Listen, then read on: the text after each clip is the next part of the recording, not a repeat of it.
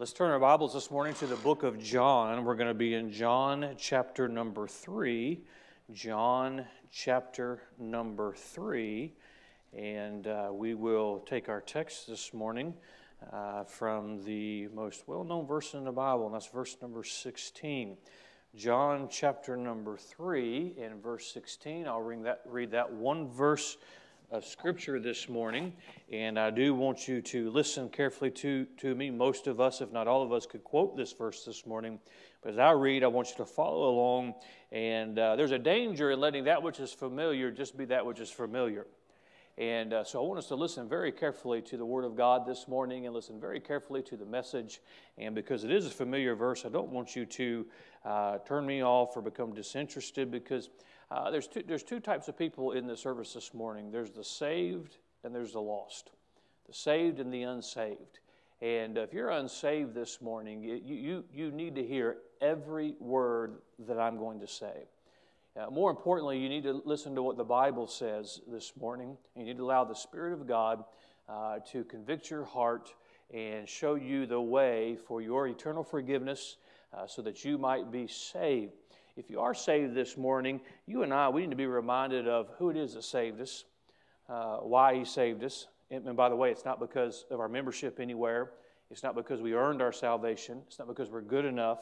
Why He saved us, and rejoice in our salvation. So this morning I'm going to read John chapter number 3 and verse number 16.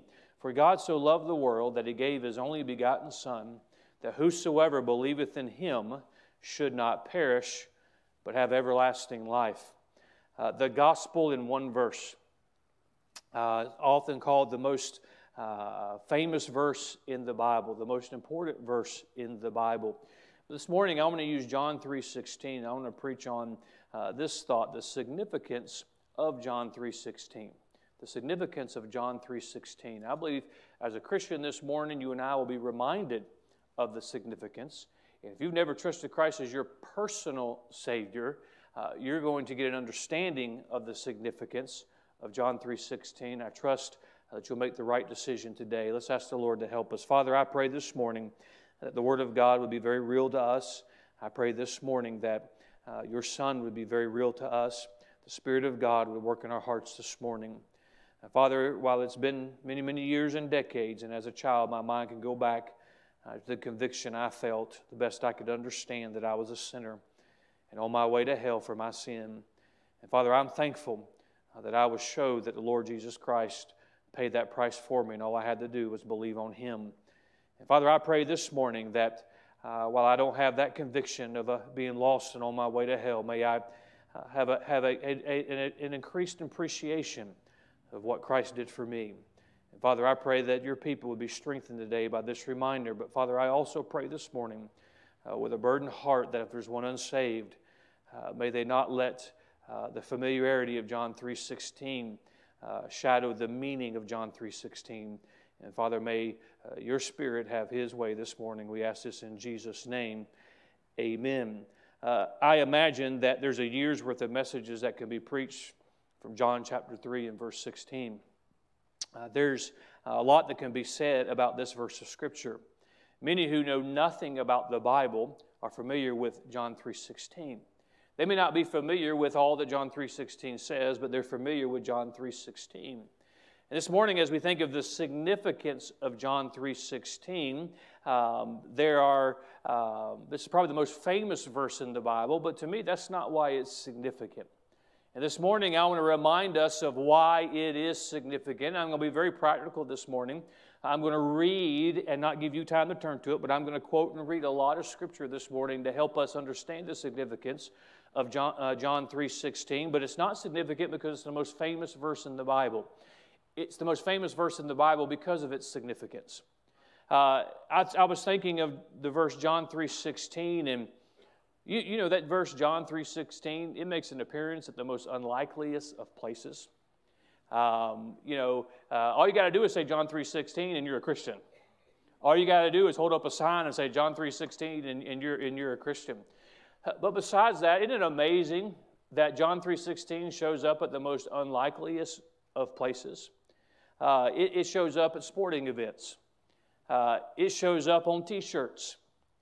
It shows up on different paraphernalia like bracelets and things. It shows up on social media posts. It shows up on bumper stickers. John 3:16 shows up in the most unlikeliest of places, but that's not why it's significant. Let me tell you why it is significant to me. And if you have a full understanding of what John 3:16 is talking about this morning, it's probably significant to you for the same reason. Let me tell you why I believe it's significant, because as you study the Word of God, I believe it teaches us that this is why it is significant. John 3:16 is not significant because it's the most famous or most well-known verse in the Bible. It's not significant because it makes appearances at the most unlikeliest of places. John 3:16 is significant because of one word, and that's the word love. It is ingrained in man to love, but a strong desire to be loved. John 3:16 is significant because of the fact that love is available. And when I say love this morning, because I'm going to talk much about love this morning, I'm not talking about the world's definition of love. And usually when the world speaks of love, they speak of like or lust or of convenience. That's not a Bible definition of love. And it's certainly not God's definition of love. So when I speak of the word love this morning, you're going to have to be very careful not to think of the world's definition, because the world's definition of love is a fickle love. It's a changing love. It's a love that says, if you love me, then I'll love you. That's not God's definition of love, because God loves the unlovable. God loves the undeserving. God's love toward us cannot be changed under any circumstance. When I think of the significance of John 3:16, certainly it is significant because of the word love. To the person who is so jaded by life and so bitter or whatever else is going on in their life that says, I don't need anybody and I don't need anybody else's love, they are lying to themselves, because everybody has a desire to be loved. This morning, I want us to think of John 3:16 specifically through the word love. It is significant because of that word. And those of you that have experienced this love this morning, you know exactly what I'm talking about. To be loved. Everyone has a desire to be loved. But this morning, I want us to notice several things about this verse with the significance of John 3:16 in mind. Because the truths I'm going to point out this morning is going to give some clarity to what makes it so significant. Why is the love that is expressed in John chapter 3, verse 16, for God so loved the world, why is it so significant? I think we can give some clarity to that this morning. Let me say, first of all, when we think of the significance of John 3:16, we must first consider, number one, the source of the love. Love is not just some mystical, magical thing that floats through the air. Love originates somewhere. I have a love for my wife. That is a love from me to her. If you have a love for someone, that it has to originate. If you are loved by someone, what makes it significant is where the love comes from. See, the true value of the love is due to the source of the love. It means less to you for a complete stranger to walk up to you and say, I love you, than it does for somebody you know and love. It is the source of the love that is so significant. Psalms chapter number 8 and verse number 4 says, what is man that thou art mindful of him? Then you look at our text this morning, for God so loved. God is love. Have we heard that statement before? We know it to be true. It's one of the attributes that we give to God and we know about God. God is love.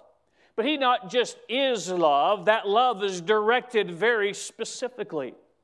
And what makes John 3:16 so significant is the fact that the love that we experience, it's who it comes from. It comes from the Almighty God. It is one thing for us to say we love another. It's another thing for us to say that the God of heavens loves us. This morning I can stand here and with a thankful heart I can give a testimony that I have a wife that loves me. I have children that love me. I have parents that love me. I'm assuming, a church family that loves me. And I can go on and on and on and talk about how a blessed man I am, that I have people that love me. But it's a whole different thing when you think of a God who loves me. Don't get me wrong. I like the love that I get from those that I love. But you think about a God, what makes it significant? What makes that word significant is the fact that that love, the source of that love, is the Almighty God. Who is He? He's the Creator. Genesis 1:1 reminds us that in the beginning, God created the heaven and the earth. I hate to break it to those that have been reared or have gone through recently our public school system. You did not evolve from a monkey. You did not just appear here one day. There is a God in heaven who one day crafted this world. He crafted your life. He gave you life. He chose, He designed you in His perfect mind, His perfect will, and gave you life. Who is it that loves the world? It is the Creator of all things that loves the world. So when we say God so loved, what's significant about John 3:16? It's the word love. But it's not just the word love as the world speaks of love. It's because it's the source that it comes from. You think of God as a holy God. God is not measured by holiness. Holiness is measured by God. And we get a definition of holiness because we understand who God is. Holiness derives from God.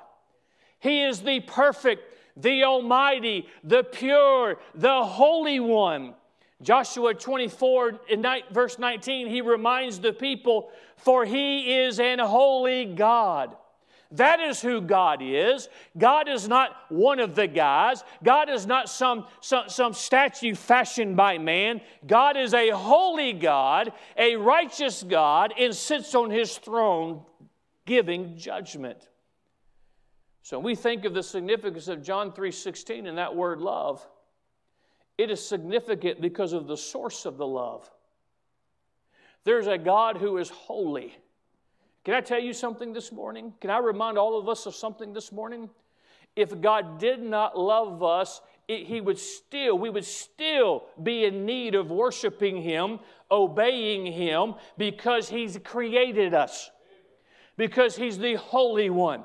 But can I tell you, we have a God who is not neutral in His heart toward you and I. We have a God that is not jaded by the disappointment of this world. We have a God who in His holiness, in His perfection, He wanted all man to know that I love you, and that the love is valuable because of the source. There are some people in this world, we don't care whether they love us or not. But can I tell you how much value we have in the fact that we have a God who loves us? To those who don't even believe there is a God, God loves them. Those who reject God, God loves them. Oh, this morning we find significance in the word love. We find significance in the word love in John 3:16, but it is because of the source of the love.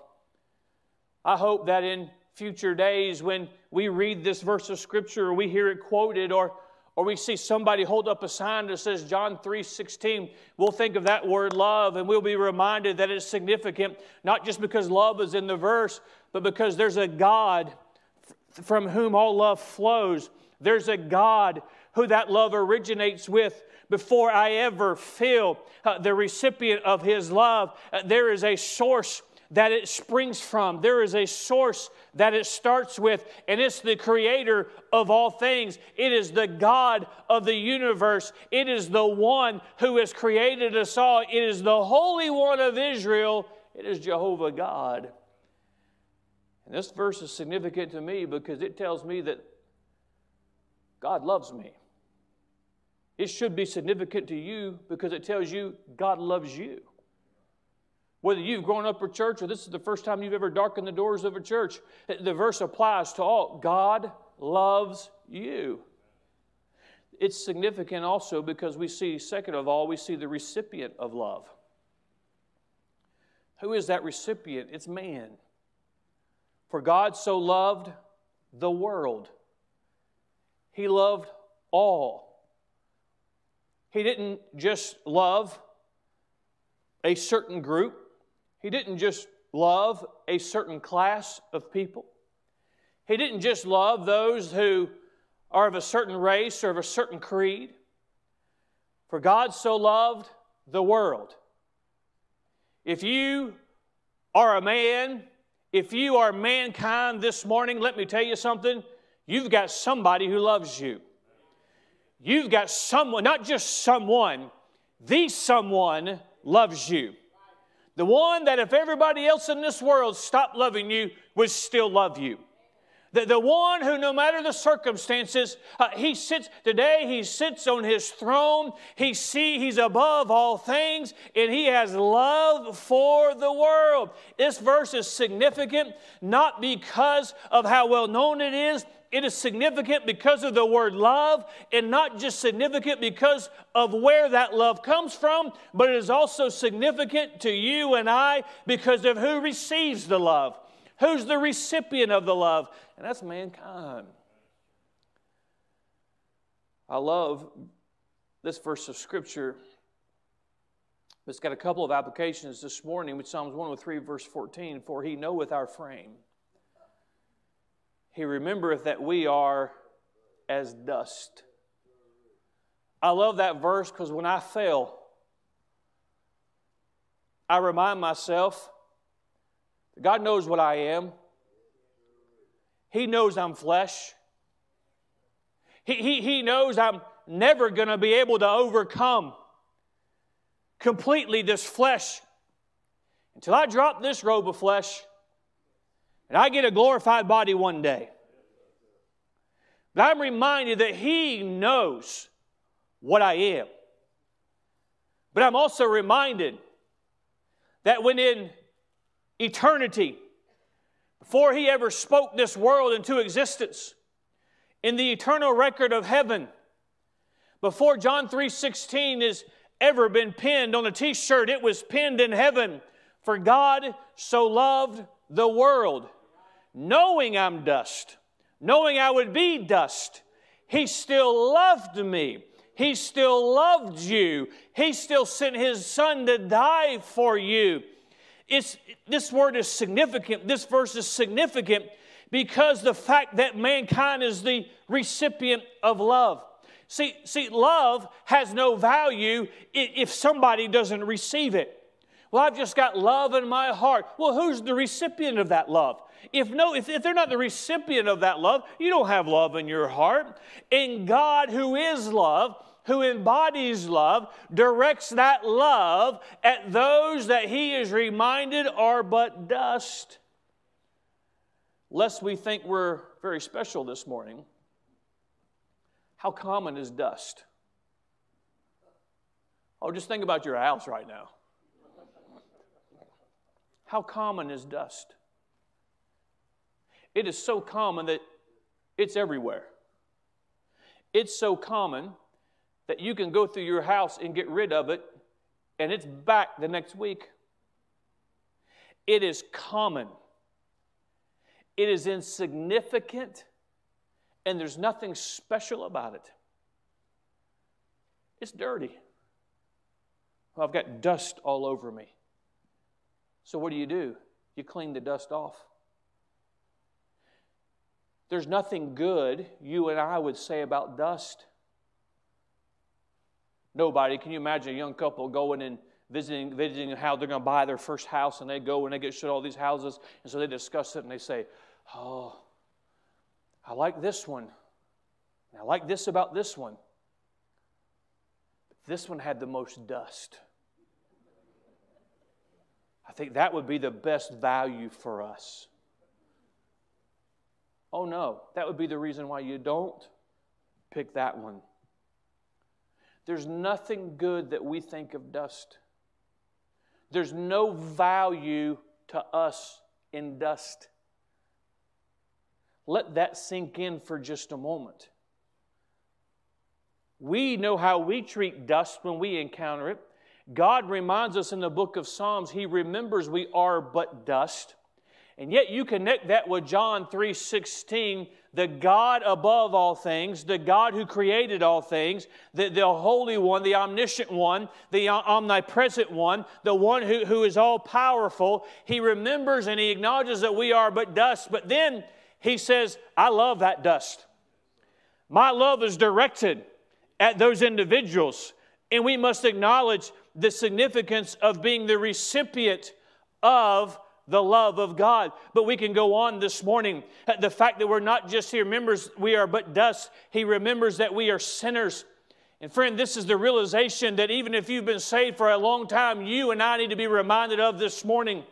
And if you've never been saved, you need to be reminded of it, especially this morning. We are all sinners. We have a sinful heart. We have a sinful nature. And it is because of Adam, that first man, that sin nature is passed down. And you and I are all guilty because of our sin. Sin is an offense against God. Sin is a wrong that is done. Every sin offends God, is against God, and you and I need to be reminded what Romans 3:10 says this morning.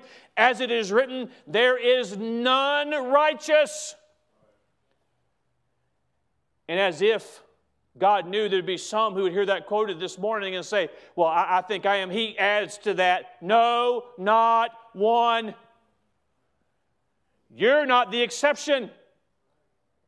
How many people throughout history have been confronted with the gospel of the Lord Jesus Christ and the realization that you need to realize that you're a sinner. They say, oh, no, that's not me. Oh, no, I'm not as bad as anyone else. Well, the Scripture says, God says, not one person is righteous in my sight. Romans 3:23, for all have sinned. I love my church family this morning, and this is the greatest people in the world to me, but every one of us are sinners. For all have sinned, and because of that, we come short of the glory of God. God looks at man and knows we're sinners. God looks at man when he's unlovable and says, I love them. God looks at us when we reject the love and says, I love you anyway. Oh, the John 3:16 is significant. It's significant because of the word love, but it is significant because of who the recipient of love is. And friend, this morning, no matter who you are, no matter where you come from, no matter what your quote-unquote religious background is, you are a recipient of the love of God. And on our lowest of days, we ought to be encouraged because we can say, God loves me. I love the fact that I can say God loves everybody. And this morning, I want to send that message of hope and encouragement and a reminder to all of us today who are here, who are listening online. God loves you. That's a message I love to share. But can I tell you something I like a little bit better? God loves me. I'm glad He loves you, but I'm really glad that He loves me this morning. It's the Almighty who has that love for the world. You think of the love of man. You think of your spouse today, the husband and wife, and that love that you have for one another. Let this point I'm going to make sink in. You love one another, and your husband or wife knows things about you that other people don't know. And they still love you. You think of the parent-child or relative relationship. There are things you know about each other. That's why you have that unwritten rule. What goes on in our home, we don't talk about it other places. Because you know things about one another that nobody else knows, and you still love one another. Let this sink in. God knows things about you nobody else knows. And He still loves you. God knows things about you you don't ever want anybody else to know. And God still loves you. This verse is significant because of the word love. This love is significant because of who the recipient of this love is. We must go on this morning to number 3. The significance of John 3:16, we are reminded of the expression of love. Something that's very obvious to me with this verse of Scripture is that God says it,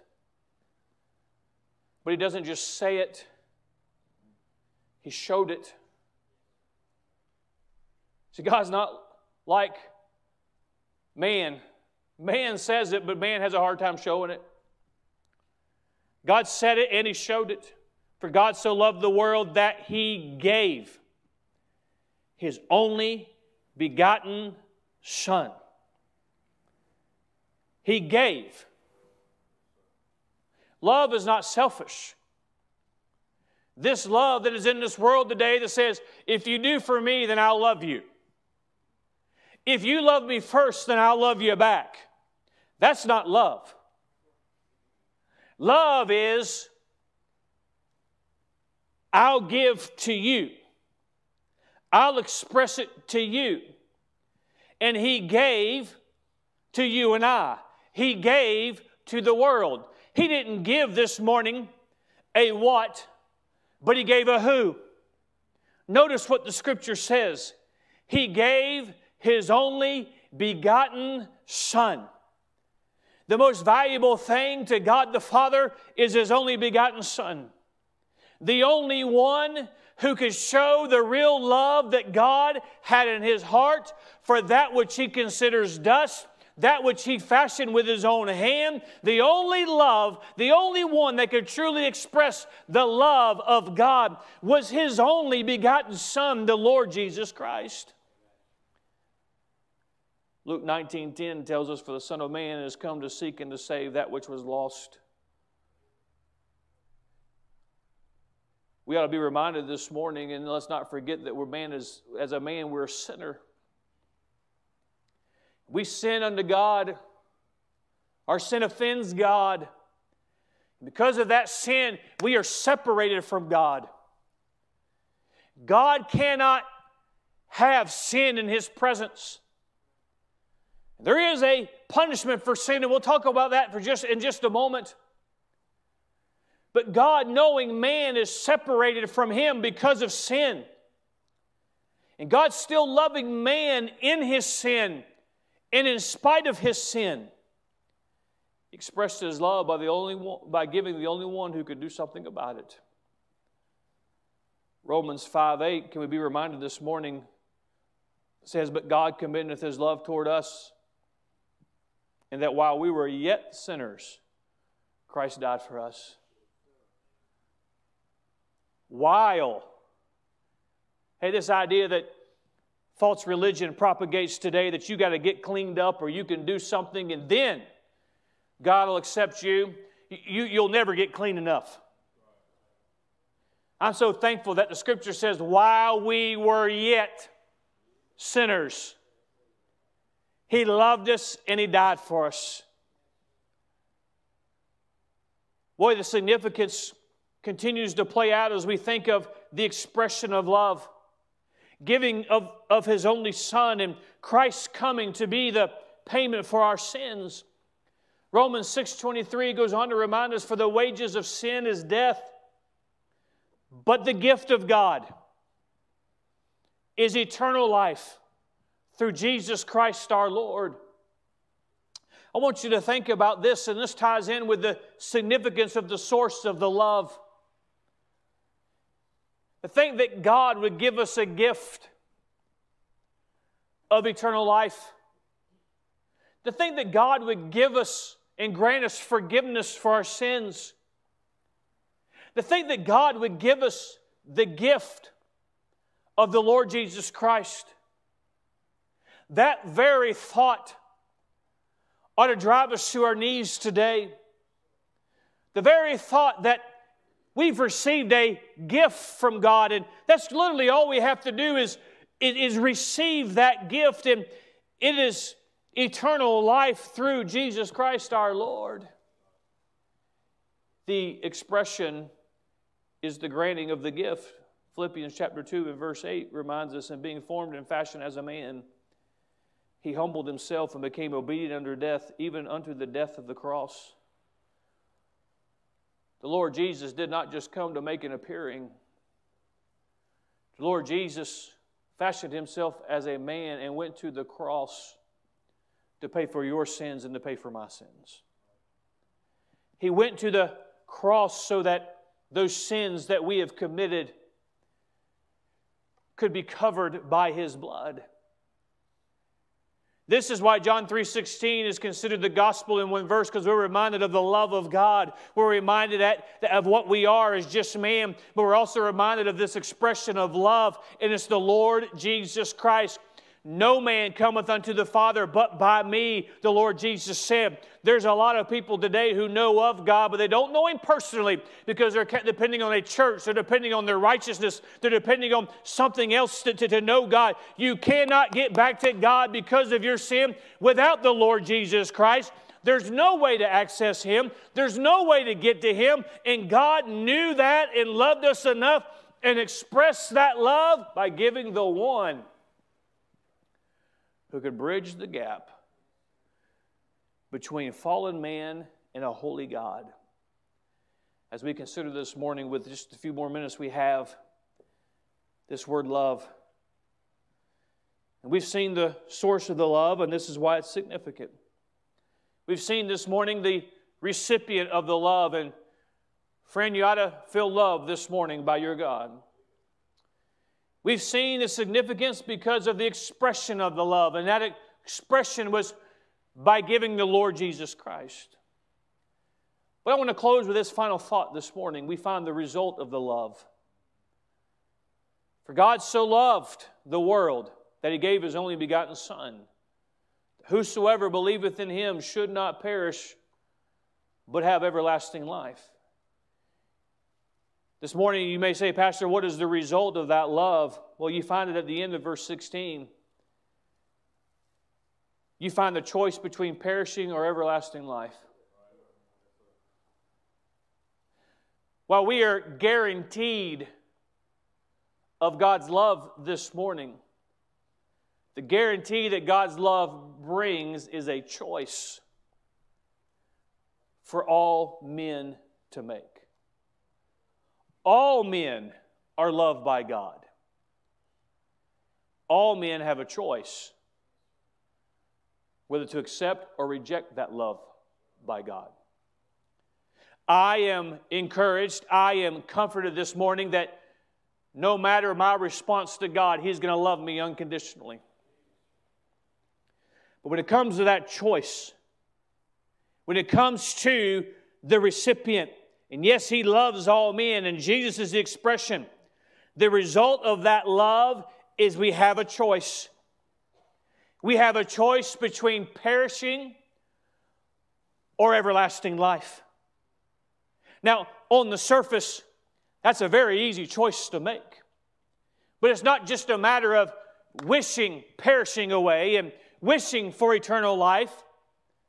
There's an acceptance of God's terms to His choice. Now you say, if God really loved us, He would just grant us all eternal life. Well, that may sound good, and that may pass in other quote-unquote denominations and those that teach false teaching, but that's not the reality of it. Because, friend, because I do love you this morning, I will tell you that because of your sin, you deserve nothing but hell. Because of my sin, I deserve nothing but hell. And anybody who does not go to hell has experienced the mercy and love of God. And the fact that when I deserve eternal damnation, you deserve eternal condemnation, that God would love us enough to say, I'm going to give you a choice. You don't have to pay for your own sins. Oh, don't ever use the statement, well, a loving God will never send anybody to hell. The fact that God is a loving God, He grants us a choice. I don't deserve a choice. You don't deserve a choice. No man that's ever lived has ever deserved a choice. But we have a God who loves us enough to say, I'm even expressing that love. I'm giving you the love, whether you deserve it or not. And all you have to do is choose between perishing and everlasting life. We have an opportunity to believe. What a great gift God has granted us.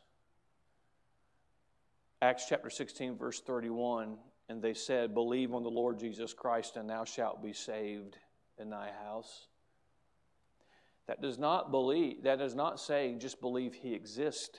You have to put that in context with the gospel. You have to believe that you're a sinner. You have to believe that there's a punishment for your sins. You have to believe that you can't save yourself, and that it is by the applied blood of the Lord Jesus Christ, His sacrifice. I'm believing that Christ took care of it all, and you shall be saved. Romans 10, verse 13, for whosoever shall call upon the name of the Lord shall be saved. That word whosoever is a great word. Whoever. For God so loved the world. Whosoever. That's anyone who would call on the Lord Jesus Christ shall be saved. I think of Christ's crucifixion and the fact that He was crucified between two thieves. Those that would crucify our Lord, and well, it gives great significance because my mind goes to standing where it is believed that He was actually crucified, and getting that mental picture in your mind, and our Lord hung on a cross between two thieves. And those that would crucify Him and mock Him and blaspheme Him and nail Him to that tree, and those two thieves who deserve their punishment hang on either side of a perfect God, the Son of God, the righteous one, the Holy One, the man who had never committed a sin, God the Son. They, in their sin, hung on either side of the perfect Lamb of God. And you have one thief who joined in with the blasphemy.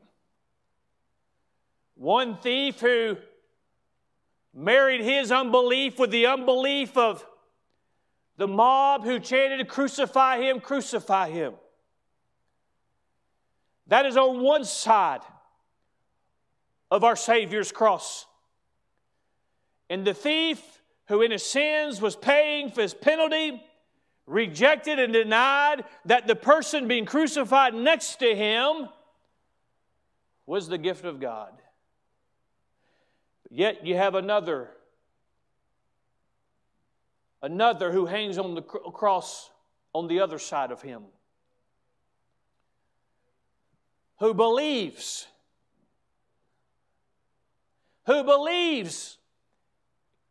that the man hanging next to him is not just a man, he's the God-man. He knows in his heart he deserves to be crucified there, but this one being crucified next to him, he is not worthy of this. I believe he is the Son of God. And with that context, let me give you the words of Jesus found in Luke 23, verse 43. Jesus said unto him, verily I say unto thee, today thou shalt be with me in paradise. That one on the cross didn't have time to get baptized. Because I got news for you this morning, baptism don't save you. He didn't have time to clean up his life. I've got news for you this morning. Clean up your life isn't going to save you. He didn't have time to join the church or take the sacrament. I got news for you this morning. Those that would say this is the way to heaven, either they're lying or my Savior's lying. Because Jesus said, today thou wilt be with me in paradise. Because I'm reminded of what the book of 2 Corinthians says, to be absent from the bodies, to be present with the Lord. And the moment that criminal, that moment that one nailed to the cross took his last breath, because he realized the love of God. Because he realized that he was a recipient of that love. Because he realized he was in the presence of the expression of that love from God. He chose eternal life instead of perishing. You say, but wait a minute, Pastor, he died. That's not the perishing I'm talking about. I'm talking about spending all of eternity paying for your own sins in that place of eternal judgment. He believed on the Lord Jesus Christ, and Jesus said, today you're going to be with me in paradise. Unbelief is denying the opportunity that God has presented. John 3:16 is a significant verse because of the hope it brings. Why do we have hope? Because of love. Because of God's love. John 3:16 is a great verse of hope this morning, and I want to remind each and every person who's already come to that place in their life, they can go back to a place in their mind and say, this is when I was under conviction. This is when the Spirit of God told me and convinced me that if I died today without Christ, I'd die and go to a devil's hell. And I knew the best I could understand. I knew that if I put my faith and trust in Jesus, I'd be forgiven and I would go to heaven. And this verse brings our mind back to that, the love of God. This is a verse of hope. So, Pastor, if you could only give one verse of Scripture, preach one verse of Scripture for the rest of your life and the rest of your ministry, what verse would you preach? I'd preach John 3:16. If you could only give man one verse of Scripture, what verse would you give them? I'd give them John 3:16.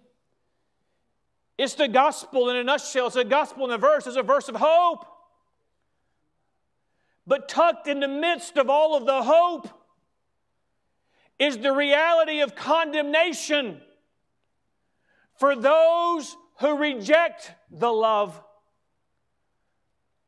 Revelation 20:15 tells us, and whosoever was not found written in the book of life was cast into the lake of fire. How could a loving God send anybody to hell? A loving God doesn't send anybody to hell. Loving God sent His Son so man wouldn't have to go to hell. And man will go to hell one day because they rejected the love of God. You might recover from rejecting man's love, but no man will ever recover from rejecting the love of God. You might can get on with your life and survive without the love of man. But our mind cannot even imagine how horrible eternity will be, having rejected the love of God. Verse 18 of John 3 puts verse 16 in more context. He that believeth on Him is not condemned, but he that believeth not is condemned already, because he has not believed in the name of the only begotten Son. This morning, we see the significance of John 3:16. If you're saved this morning, if you've trusted Christ as your Savior, if you're believing on Christ, payment on Calvary and nothing else, you know you're saved, forgiven, on your way to heaven. This morning ought to be a good reminder of how much God loves us. You may be facing an obstacle today. You may be carrying a burden today. And you may put into question the love of God. And you're wrong in doing it. We all do it. Because we have documentation that God loved us when He sent His Son. He loved you enough to save you from hell. He'll love you enough to get you through that valley. If He loved you enough to give His only begotten Son, if He loved you enough to express that love, He loves you enough to get you through whatever it is that you're facing today. Friend, this morning, if you're here and you don't know for certain your sins have been forgiven, the Lord sent me to this pulpit today to remind you of the most significant verse in the Bible. Maybe you've heard it this morning, read and explained in a way you've never heard it before. Let me tell you, God loves you. He loved you enough to send this message today. He loved you enough that even knowing that you're dust and knowing that you're a sinner, He said, I'm sending my Son to die for their sins. And I love the fact that He died for the whole world, but if it had just been you, He'd have sent His Son to die for your sins. He expressed His love. Now it comes down, God did what was necessary for salvation. It just simply comes down to your choice. The choice is not whether you're going to be a Methodist or a Baptist. The choice this morning is not whether you're going to be a church member or a non-church member. The choice this morning is whether or not you're going to perish or have eternal life. Experience forgiveness or go through life unforgiven. The choice is whether or not you'll spend eternity in heaven or you'll spend it in hell. The love expressed gives us the opportunity to choose. I have never regretted choosing everlasting life.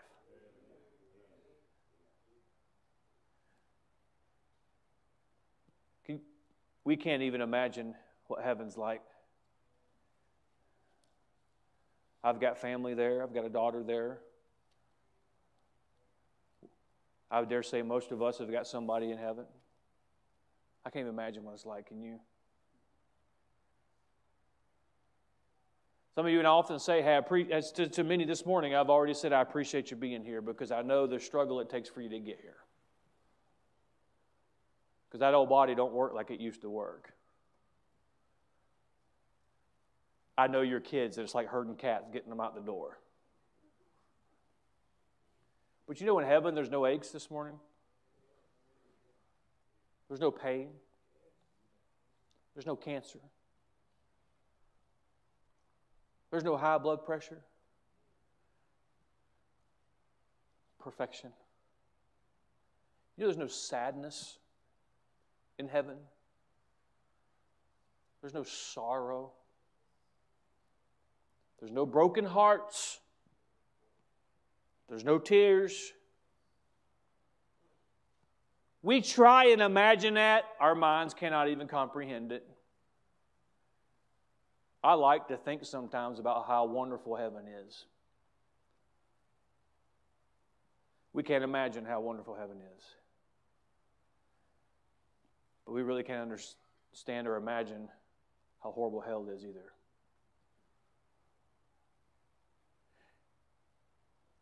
When that final judgment takes place and all men who've ever lived, they're going to spend their eternity in heaven, they're going to spend it in hell.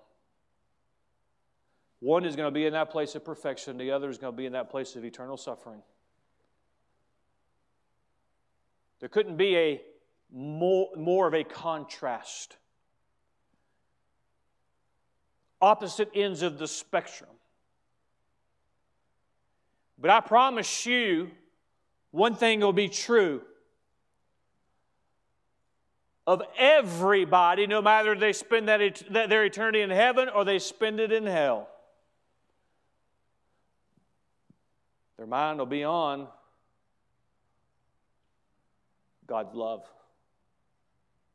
And those in heaven will experience it for all of eternity. those in hell be reminded of how they rejected it for all of eternity.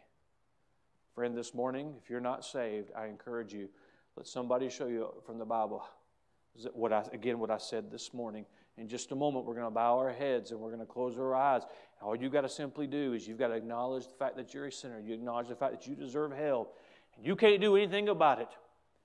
And God in His love, knowing you're a sinner, knowing all the things you've done, knowing how it offends Him, expressed His love to you by sending His Son to pay for your sins. And when He was on that cross, He became sin for all mankind. He gave His life. 3 days later, He came victorious from that grave, having conquered death and hell. And all man has to do is say, I believe He paid that payment for me. I believe He paid my sin debt. I put my trust in what Christ has done, not in church membership, not in my own goodness. I believe, John 3:16, and I choose eternal life instead of perishing. Father, I pray this morning